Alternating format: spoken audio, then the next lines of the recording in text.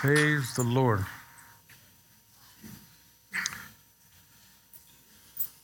In Acts chapter 13, verse 22, Luke is talking about a man that had a great testimony, but an incredible life, good and bad. Did a lot of crazy things, murdered, fornicated, was an adulterer. And at one time, they said that this man was mad, was a madman because he was murdering people, fighting as a missionary in war. But after his life went through and God began to deal with him, despite his history, God said this about this man. In Acts chapter 13, verse 22, it reads, I have found David, son of Jesse, a man after my own heart. He will do everything I want him to do. What an amazing thing. He said he will do everything. Everything that's a lot of stuff. And when you look at Scripture, the book of James talks about how we should be. And he tells us, look, if you're going to be a Christian, and James is addressing Christians, he said, you got to be slow to speak. Don't talk, so don't be quick to speak. Listen, be a listener. Don't become angry and even begin to discuss in James chapter 1, because your anger does not bring about any kind of righteous life. In fact, he says, become slow to angry. Completely opposite than what we want to do. We want to get angry, get mad at each other, right? He said, tells us to get rid of all moral filth. Does anybody know what moral filth is? Another word for moral filth is watching too much TV. Hello, somebody. There's a lot of garbage on there.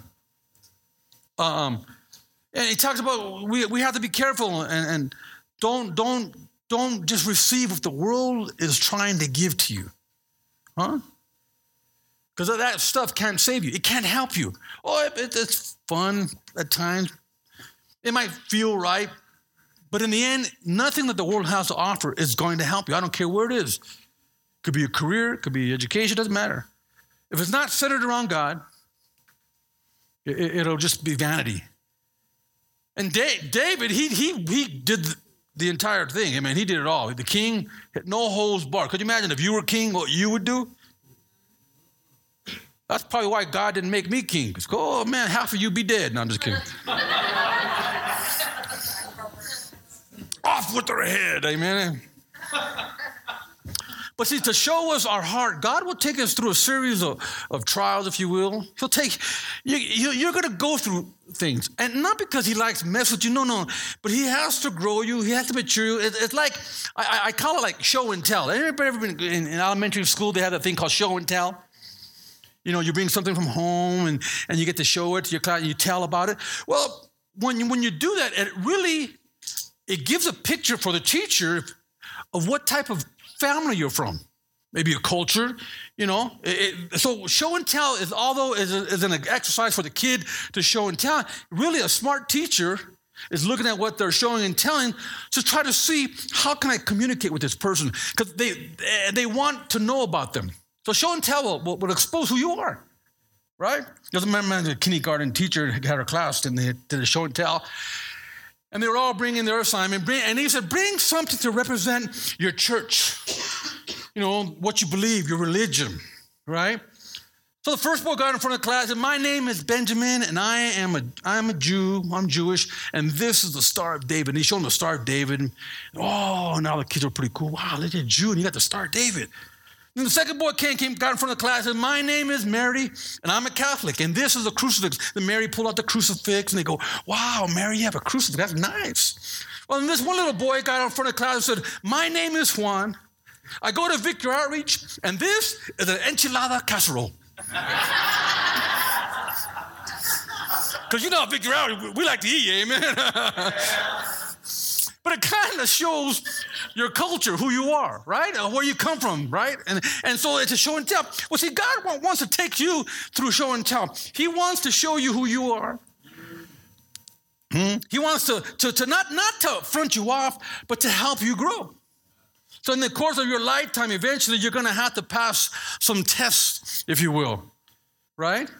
And so you don't understand, every time you come to a trial or a situation where, and don't do this, I don't want to face it, and run from it. Because if you run from what God is taking you through, you'll get into what I call the remedial cycle. Or you may avoid it initially. I just want to deal with it, and then you're going to split. But listen, life is a series of merry-go-rounds. Whatever God wanted to bring you through, you may avoid it. But to eventually fulfill what God has called you to do, you're going to have to face it. So it's better to face it early and quick than to put it off. It's like if you had a toothache. When your tooth starts hurting, fix it. Otherwise, it will get abscessed. And if anybody ever had an abscessed tooth, it is not a fun thing. And that's what happens. You want to put it off. Don't put it off. You need to fix it. So God's going to take you through a test because the sin, well, let me say it like this. Your first test always happens with this. You're going to get tempted. Anybody ever been tempted? Don't raise your hand. Because you're going to face a test in your life. I call it the sin test. Are you going to sin or are you not? To sin or not to sin? That is the question. See, 1 Samuel 9:17, it says there, when Samuel saw Saul, the Lord said to him, there he is, the man of whom I spoke to you. This one shall reign over my people. Saul was the king before David. And when you first go, he goes, there he is. This one is going to be the king. And he had a call, and what I'm saying, this person had a call on his life. And verse 21, it reads like this, excuse me, Samuel. And Saul answered and said, I'm not a Benjamite. I'm of the smallest tribe of Israel, and my family the least of all families of the tribe of Benjamin. Why then do you speak like this to me? So what it shows here is God is calling this man by the name of Saul, and he's saying, you're going to be king. And he's saying, I can't do it. In other words, he had like a humble spirit, the right type of spirit. He was very humble. Right? So God called him, puts him, and he made him king. See, but when you get a calling, and this is what people don't understand, God's got a call in your life, and he wants to do something in your life. But listen, there also is something called the devil. And he doesn't want you to fulfill your call. So the test of your faith is right around the corner. Right when you get saved, or when you say, I'm going to get involved in ministry, all of a sudden things begin to happen. Hello? See, King Saul failed his test miserably. Saul wanted to serve God, but it came to a point he wanted to serve God under his conditions. A man who started out humble, who was grateful that God chose him, all of a sudden said, wait a minute, I don't want to do it that way. I want to do it this way, right? He was king. And sometimes we don't understand what that means.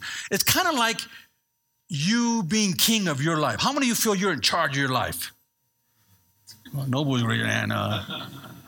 Well, see, most people, whether they care to admit it or not, feel that I am the king of my castle, right? I'm in charge of my life. And you could believe that for yourself, but you're going to serve somebody. But let me get back over here. So what has to happen is, although you may think you're king, there's only room in your life for one king. So if you're in charge, then there's no way that God can be in charge. And that's the rub. Because we want to be in charge, correct? We do. Come on, we want to be in charge. You can't tell me you're not the boss of me. But God says, I am the boss of you.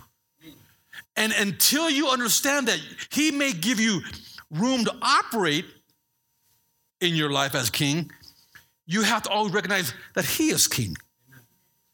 Well, initially, that's too new, too maybe weird of a concept, or you don't really, it doesn't hit you at first, but eventually you're going to come to a point is, who's king? Who's in charge? See, this king had no accountability. And that's where a lot of people don't like preaching like this, because everybody wants to love the Lord, everybody wants to serve God, but they don't want anyone to tell them what to do. Especially in America. Other cultures are more acceptable. You go to other places and you have like a situation like this. They're more receptive to leadership, accountability, because their culture is conducive. Their culture works with that. So when you go to foreign countries, they understand that there's leadership involved in serving God. They understand because it's part of them. But in America, it's me, myself, and I. In other words, Pastor, you should be glad I come to church. Because I can go to any church I want, and you can. And if you feel like that, we wish you do. Because we want to take the world, and it takes people who understand that we're on a mission, and to do a global event like that takes teamwork. And if you have teamwork, then if you've been any kind of athlete, there's team captains, there's order, there's structure, because that's how you get things done. Well, King Saul didn't want that. Why should I report to anyone? He's the king. I'm a grown-up. See, one who started out so humble, later on, because of that, became an enemy of God. Think about that. Verse 16, 1 Samuel 28 reads like this. Then Samuel said, why then do you ask me, seeing the Lord has departed from you and has become your enemy? How did that happen? Because Saul came to a point where he didn't do what the prophet had told him to do. He says, well, I'm king. I'm gonna worship God now because the prophet's not here and we're going to battle. He had all the justifications as why he was going to serve God, and he did it his way. When the prophet showed up, he said, what are you doing? Well, you weren't here. You weren't here, so the people were getting mad, so I decided to take things in my own hand. I'm king. I'm in charge of my life. Then he tells him, you become the enemy of God. Huh? Verse 17, and the Lord has done for himself as he spoke by me. For the Lord, check this out, has torn the kingdom out of your hand and given it to your neighbor David. Because you did not obey the voice of the Lord, nor execute his fierce wrath upon Amalek. Therefore, the Lord has done this thing to you this day. What am I saying? So you're going to come to a point where God's going to ask you to do something. And the unfortunate thing, this is very important. It is, because it was hard for me. God's going to ask you to do something. And the unfortunate thing, he's going to use, if you're in this church and you're growing up in this church, either me or one of my leaders to tell you that. That's why it's unfortunate, because it's very difficult for people who are king of their castle to allow somebody else come and tell me what to do about God. What do you mean? Don't you know who I am? I have a personal relationship with Jesus Christ. You can't tell me nothing. That's the religious thing they say. They always say that. Right? And you do have a personal relationship, but the order and structure of reaching the world is done organizationally, not individually. So here's the problem. See, I have to follow orders from my Pastor Sonny. What if I had that attitude? Pastor Sonny says, well, we're going to unite we can. We want to reach the world. Okay, Pastor, no, Pastor Sonny, sorry. I am the king of Colorado. Why can't I do that? Most people do that to me here in Colorado. They say, well, you can't tell me, Pastor Al, I'm the king of my life. And you're right. Go ahead, king. See, you're going to come to a point where you're going to have to make decisions. I can't force it on you. Pastor Sonny didn't put a gun in my head, you're going to follow me. No, I said, Pastor Sonny, I know you're a man of God. I'm going to follow you. I'm with you. I got your back. That's the difficult part and the first major test that anybody comes to, especially to come to Victory Arts, because we have a vision, we have a mission. We need people that are fallen order, as if you will, like a military organization, or even like any kind of secular organization who has leaders, supervisors, superintendents. They need to come together so that we can do what God has called us to do. Amen. We need a lot of individuals who have a great relationship with God, but also have that same relationship with their fellow man. Well, you'll come to that test. See, King David failed his test, and that's one type of test. Leadership, following orders. Another test, King David had his own test. His was a little different. He fell into adultery. What am I saying? You're all going to have some type of test, some type of sin test that's going to try to take you out. David, he lied over a woman named Bathsheba. She must have been real fine, because he almost threw it all away for Bathsheba. The Psalms tell the story of his failure and the anguish that resulted. See, you will have a sin test. In fact, some of you may be having it right now. Some of you, it's waiting when you get out the door. Some of you, it happened this morning, and you crawled into church. Nonetheless, wherever it is, whenever it takes place, you're all going to have to face it. I told one brother, I wish I could follow you around and help you along with your test, but I can't, dude. You're on your own. You got to make your own decision. You got to make your own choice. You got to man up. You're all going to face it one day or another, one way. See, that will be a major turning point in your walk with Jesus. You will be left alone to decide if you want to sin or not. You'll be left alone to choose if you want to obey or disobey. You will be left alone to decide your fate. It's on you. And let me tell you, whatever you decide, that decision will determine the course of your walk for years. For years. King Saul was removed from his office. The leadership was eliminated. King David's family life, because he failed his sin test, was decimated by his failure. Brother killing brother, another brother raping a sister. I mean, his life, his family was a mess because of his choice. Oh, God will forgive you. He will. He'll forgive you. But the results that you created are going to roll on. And you have to have the grace to say, you know what, I got to stick it out. Why? Because really, you should take responsibility for it. We were talking about Ahab in the morning. Ahab, who was married to Jezebel, right? That guy was a chavala. He was crying and sniveling. And Ahab got his wife to do his dirty work. And God judged him. He said, he told Ahab, the dogs are going to eat you. You're going to die, and the dogs will eat you. Not only will they eat you, check this out, this God is no play. They will eat you, and he will eat your children, your sons and your daughters. The prophet just cursed him because of what you did and how you used Jezebel to take this man's property, have him killed, right? So Ahab was kind of weird, but he was kind of smart in a way too. He began to repent. He put on sackcloth and said, God, I'm sorry. And he repented. And God said, man, the prophet said, you see how Ahab repented? And God said, yes, so I won't kill him, but his children will suffer. That's a trip. I go, man, God, you're a cold-blooded dude. I was reading that. I go, whoa, that's heavy. And people say, oh, that's not going to happen now no more. Why not? Let's assume it won't. Great. But what if it did? See, I'm not that smart to know everything, but I do know that it's in the Bible, and I said, that's a trip right there. And if I'm correct, the Bible says that God is the same yesterday, today, and forever. If he's the same yesterday, today, forever, I ain't going to chance it. In other words, what I'm saying, don't play around with God. Can I say it again? Don't play around with God, right? Some of you will come to a point where your service, to God will be questioned. Because you can't be a Christian and simply come to church. You could come to a Christian church and be a great person, but you can't be a Christian and simply come to church.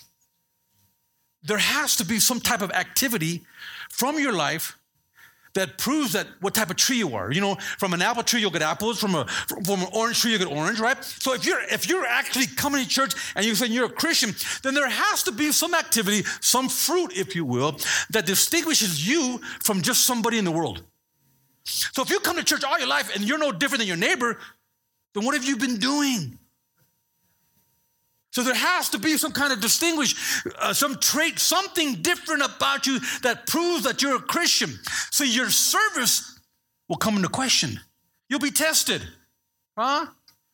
See, after removing Saul, but let's go back to Acts 13:22. He made David their king. He testified concerning him, I have found David, son of Jesse, a man after my own heart. Think about it. He said, this guy, King David, is a man after my own heart. But notice how he described him.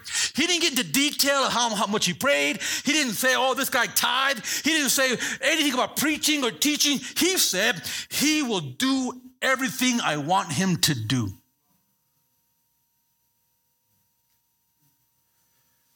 Can God say this statement about you?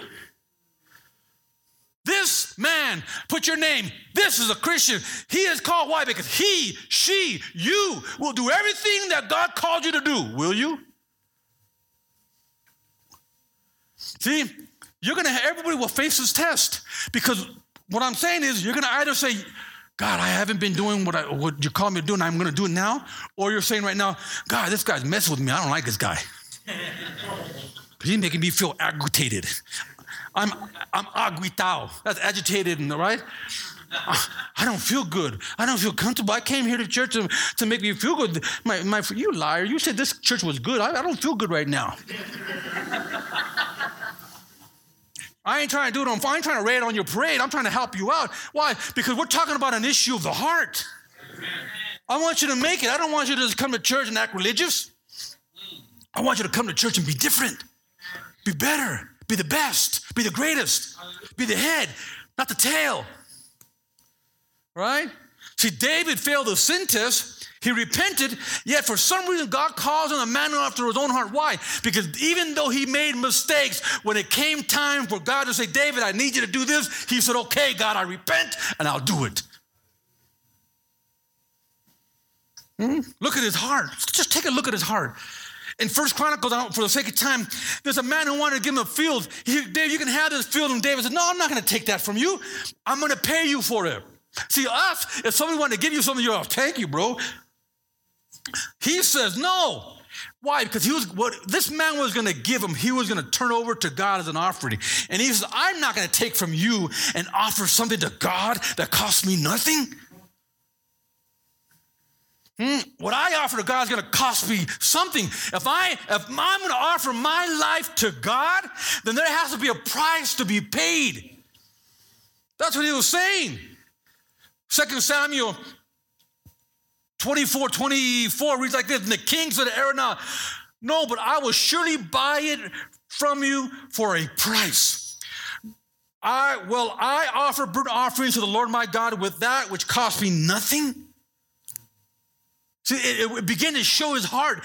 He says, he probably said, thank you, Ornan. His name was Ornan. Thank you for offering me this property. But and I know you have a good heart, but no, even though you'll give it to me because I'm king, I'm going to pay you because this property, everything here is going to be offered to God, and I'm going to pay for it. See, we're in this society, this mentality, we're always trying to get a sale, getting the cheap way in. Listen, my friend, there is no cheap way in to Christ. There is no cheap way in to heaven. There is no cheap way in to discipleship. There is no easy route, my friend. If you're looking for the easy route, then there ain't none, because the Bible says that we are on the rocky road. We're on the Calvary road, and the Calvary road is not an easy road.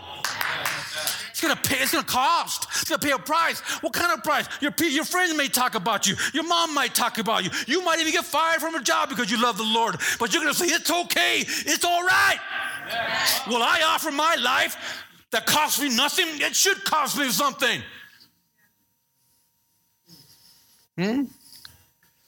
I've been fired from a job for my faith. At the time, I was kind of bum-kicked. But later on, I began to understand, hey, you know what? That's pretty cool. I'm like Jesus now. Right? That's right. So how's your serve? The service that costs you nothing is not service. It's religion. And that's why people want to go to a church where they can go in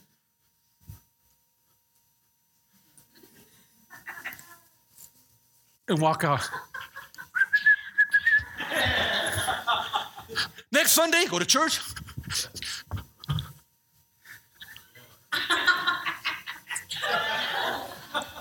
And walk out. And they never do anything for God. They never do anything for God. That's not Christianity. That's religion. See, if your life is not a life of service, you're wasting time. Might as well go get high. Go have a blunt. Go smoke one on me. Say, Pastor, I get high. Yeah, I did. If you're not going to serve God, you want to play a game, go get high. When you're done getting high, you get locked up in jail, call me. I'll come visit you. No, I won't. I'll send Jose. I was lying, right? If you go to jail, I won't visit you. For real, I won't. I'll send one of these guys. I ain't going to visit you. Amen. I won't even go for court. I'm saying Corey, not a court, right? You're going to court for not me. I ain't going to court. You're lucky you got Corey. Otherwise, nobody go to court for you. Amen. No. Serving that costs you nothing is not service. It's religion. See, the price you pay determines whether you are serving. Archbishop Secker, he used to say this: God has three sorts of servants in the world. Some are slaves and serve from fear. Others are hirelings and serve for money. The last are sons and daughters who serve because they love. So you're going to serve, you're going to want to do these things, and then the next thing you're going to go through changes. Some of you are going through changes now. You're going to go through change, you will. Being a Christian is a trip because you go through changes. And I didn't know when you say, oh, God changed me, that he meant, he heard and he said, okay. I thought you could just say it because you felt like saying it, but when you start changing, because when you go through changes, it means you got to go through changes. How many like going through changes? We all say, man, I don't want to go. Why? Because that person put through changes, right? I say, I don't want to go over there. But when you come to God, you say, change me, God. He goes, okay, he obliges you, he changes you, then you're like, why are you doing this to me, God? And then it creates stress, right? See, Elijah, he was a prophet of God. This man ran under stress. Ministry, when you get involved, I'm talking about you got to watch out for sin, and you want to serve, it's going to cause stress, right? You guys been serving a day, right? You guys, any stress involved in serving the Lord? Right? I'm talking about getting in leadership and getting involved. So see, I'm the kind of pastor, I'm not going to try to trick you because you're all going to get involved because God's got to call in your life. It's not my fault. But I'm going to hip you. I'm going to hip you and tell you, when you get the stress, hang in there. We've all been through it. We've all had a struggle. We've all bumped our head.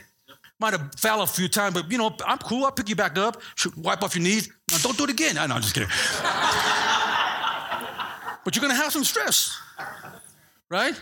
It's just part of the ticket, Once you punch in the clock, that's part of it. And 1 Kings chapter 18, we would talk about Elijah.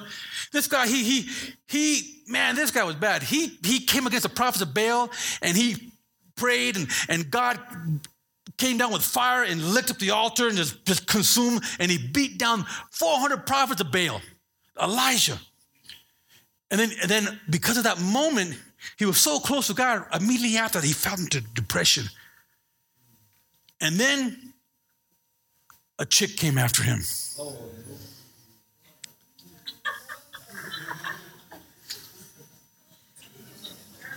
Words from the devil. Jezebel came after this dude. Then he runs. Oh, God, he runs. And he's over there crying in the cave. I trip out on that. I go, man, this dude just beat 400 prophets of Baal, and one girl made him run? That's the kind of power women have on some dudes, amen? Yeah, lady. Some of you ladies know it, too. You can tell. Some ladies know the power they have over men. I could tell. You could tell when they get dressed and when they walk. Boy, they don't just walk. They sway, right? Because they know every man got a rubber neck like Gumby. And they're like, whoa. They're all messed up. Some men are too easy. Huh? You're going to go under changes. You're going to go under changes. Right? Young man, especially you poor young guys, they're not married, they're young, and they're burning. They can't get nothing out. Even right now, I'm messing with them right now. Stressful. Right? David, he abdicated the throne of his family during the stress. He couldn't handle the stress factor. So he gave up the throne. He didn't want to deal with it no more. His family was in shambles. Like I said earlier, one son raped his sister. Another son killed a brother. His favorite son tried to take his throne. His firstborn from Bathsheba died at birth. Parenthood can induce a lot of stress. Peter denied Jesus under great stress. He was acting all bad. I'll follow you anywhere. Peter, will you follow? You take care of my sheep. I love you. And he kept questioning 3 times. He questioned, where did you? Then you run like a girl. And I see them, especially in the home. They don't run by themselves. They run 2 by 2. They hold hands.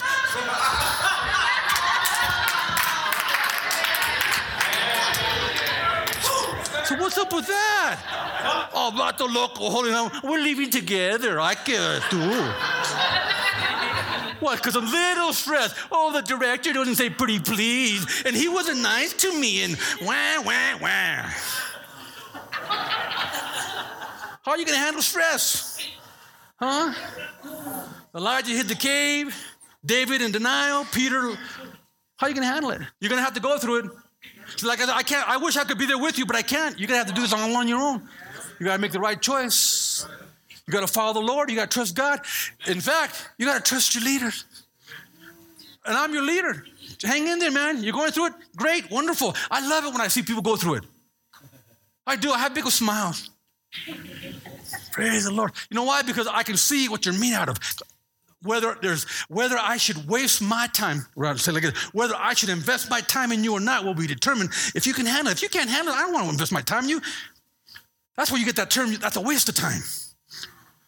But when you go through a trial and you stick it out, when you hang in there when the time gets tough, now I said, that girl right there is worth, hey, Deborah, that girl is heavy. You know what she went through? Man, that's the one you got to invest in. Oh, that guy, he went through all kinds of change and he's still here. That's the one we want to invest in. Why? Because they've proven themselves. They're able to handle the stress. They're able to handle the sin. They're able to go through what they got to go through. This one, nah, cut them loose. No good. Can't even handle little tiny knick-knack, paddywhack, give a dog a bone kind of a thing. Why? Because we're trying to build an organization. We're trying to build a world-changing organization. Now, I don't want to have some rumpkin church on the corner. And if we're going to have a world-class organization, I need world-class people that can handle it. Yeah. You got to go through some things. So that'll take all the way to your loyalty challenge.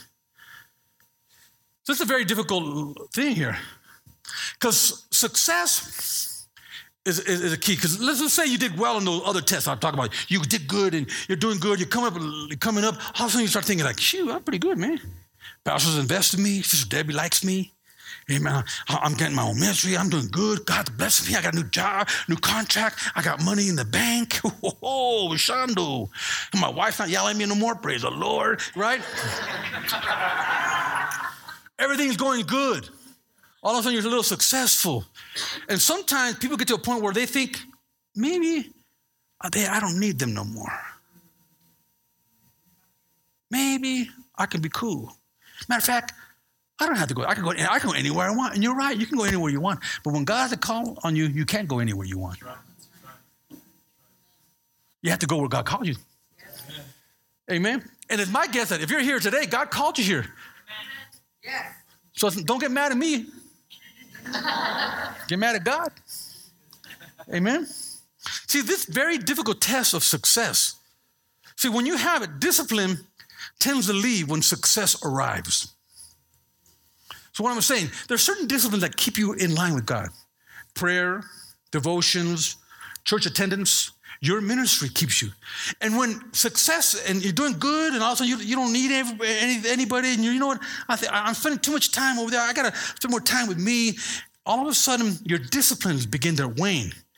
When success comes, your prayer lacks. Devotion, what's devotion? Church, why? I would go to church, but nah, I'm too busy right now. All of a sudden, your success is your worst enemy. That's a very difficult one, because success feels real good, don't it? Feels good. See, it's when you're successful is when you're most open to the work of the devil. Not when you're down and out. When you're down, oh God, you're going through it. When you're going through it, you're never closer to God, because you're like, oh God, you're help me, right? Because you're going through it. Trials, sin, everything. But when you're not going through it, I'm good. I got this, God. Me and you home, I got it. You're cool. You don't need him that much. See, we are doing just fine. Let's relax and take it easy. Success, I think, is best described again. It can lull you to sleep. It can. Now, I'm all for success. I want a church full of successful people. But success doesn't mean you become stupid. Yeah. Success should be your key to say, hey, you know what? I need to stay plugged in. Why? Because it was my relationship with God that keeps me successful. If you think it's you doing it, then you're really dumb. right? Because it's God. The Bible says only God. With God, there is no sorrow with your prosperity. So if you got all kinds of things and you look good in the bank account, but you're not happy, it's probably because that was your success, not God's success. So the trick is you need to take your success and offer it to God so that he could bring no sorrow to your life. Amen? See, King David's success caused him to stay at his palace when he should have been at battle. And because he was at the palace, he's seen Bathsheba. When success comes, many will find out if their relationship with God is solid. Success could be the trap the devil uses to snare you. So what am I talking about? Because we're talking about issues of the heart. And I'm coming in for landing. See, these things that you go through are there just for one reason, to reveal to you what type of heart you have. God knows what type of heart you have. He wants you to know. Why does he want you to know? Because he also gives you the tools to correct it. He gives you the insight to steer from problems. So he's trying to reveal to you what type of heart you have. See, when you pass the sin test, it reveals that you have a repentant heart. Right? In ministry, family, and our thoughts, you're repentant. You may have made a mistake, but God wants to reveal to you, look, you made a mistake. This is who you are. Without me, this is who you are. And you realize it and you repent. So it shows that you have a repentant heart because you're going to make mistakes. Amen. Okay, maybe say 2 of you believe it. The rest of you are in delusion. You're going to make mistakes. And if the quicker you learn how to repent and stop, the better off you are. So that sin test will reveal to you if you have a repentant heart. If you make a mistake and blame everybody else, because if it wasn't for her, I wouldn't have did it, you don't have a repentant heart. Because that's what most people do. I've had, guys, Pastor, this is my wife, and she gets me that way, and then I go, oh, your wife. I didn't know your wife was your Lord and Savior. Because if she controls you that much, she must be master. That's why people they don't like me in marriage counseling. Who do I send them to? Send them to Sam. Huh? No, my friend, we're all responsible for our own actions. Nobody can tell you what to do unless you're a puppet. Now, if you're a puppet, get mad. I'm wife, get mad. Why? Because I control you. I'm your puppet. Pull my string. I'll do anything. I'm your puppet. All right? Snap your finger and I'll come to you. I'm your puppet. Right? We're all responsible for ourselves unless we're puppets. Ain't no puppets in the house, right? Okay. So don't blame. See, when you're a repentant heart, you say, God, I blew it. I messed up. I need help. God, without you, I can't control my emotions. I need help. I repent. It's my fault. Nobody's fault. Not my kids, not my dogs, not my wife. It's me. Now you have a repentant heart. If you blame somebody, anybody can do that. Huh? See, repentance closes the gap of guilt and isolation. The service, when you come and you get involved and you're serving, it reveals to you that you have a diligent heart because it's difficult to serve people. You're willing to stick it out, right? Rebuke after rebuke. Hallelujah. You're determined to stay. See, during times of service, you're going to feel underappreciated. You're going to feel like, well, they don't even appreciate what I do. And you may feel that. Just in case I never tell you, pat you in the back, because I'm not really a good patter on the backer. But for now, I'm going to cover everybody. Hey, pat. You got your pat, all right? So don't get mad. I don't pat you on your back. You're going to feel that way. But when you push through it, it shows that you have a diligent heart. Why? Because you don't need that. You're not doing it for a pat on the back. You're not doing it for anything else. You're doing it because God called you and you love the Lord. You're not doing it because the people are treating you good or bad. Hey, people that burnt me, robbed from me, stole from me. And they come back to church and guess what? I still hug them. Because I didn't do it for them. I was doing it for the Lord. A diligent heart. See, loyalty is your way of life. In spite of being misunderstood, your diligent heart keeps you serving. When you go through stress, It'll show that you have a dependent heart. Because when you're under that thing, you're stressed, you have to depend upon God. You have to. I can't take it no more. God, I need you. You're dependent on God. See, King David's failure increased his stress, and then he cried out to God. He made a mistake, but he cried out to God because he realized it's God. He wouldn't say, God, don't take your Holy Spirit from me. I blew it. I'm sorry, God. He repented, and he goes, I need you. I can't live without you. He realized what he did, and he changed his way. That's why God said, this man will do anything I ask. Why? Because he learned his lesson. He learned. Success reveals a humble heart. If you're very successful, let's say you're making bank, you're rolling in the do-re-mi, but you're real humble about it. You're cool about it. You do your disciplines.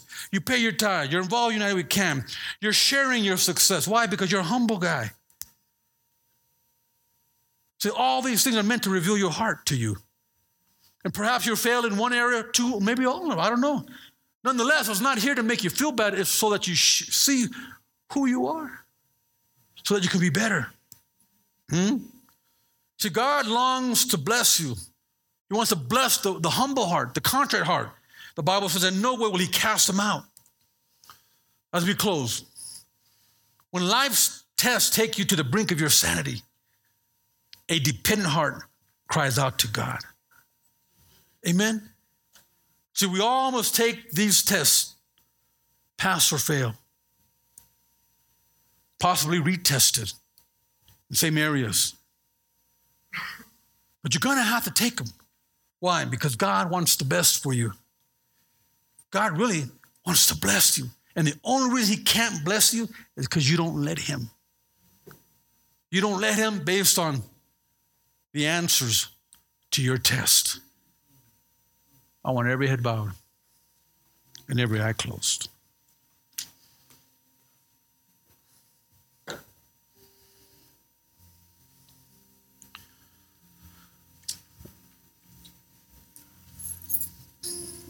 Every head bowed, every eye closed. The Holy Spirit moving and ministering on your life. I am confident in a message like this, God is digging deep into your heart. So I pray that those who the Holy Spirit is pricking your heart, that you would respond to this altar call, that I would pray for you. One of these areas, two of these areas, three of these areas, or maybe all of these areas that you need prayer in. We're going to get right to the action here. We're going to pray that God help you in your time of need, in your area of need. And I'm going to pray the Holy Spirit strengthen your strong points so that you can be better in those areas. If that's you, as we sing this song, the altars are open.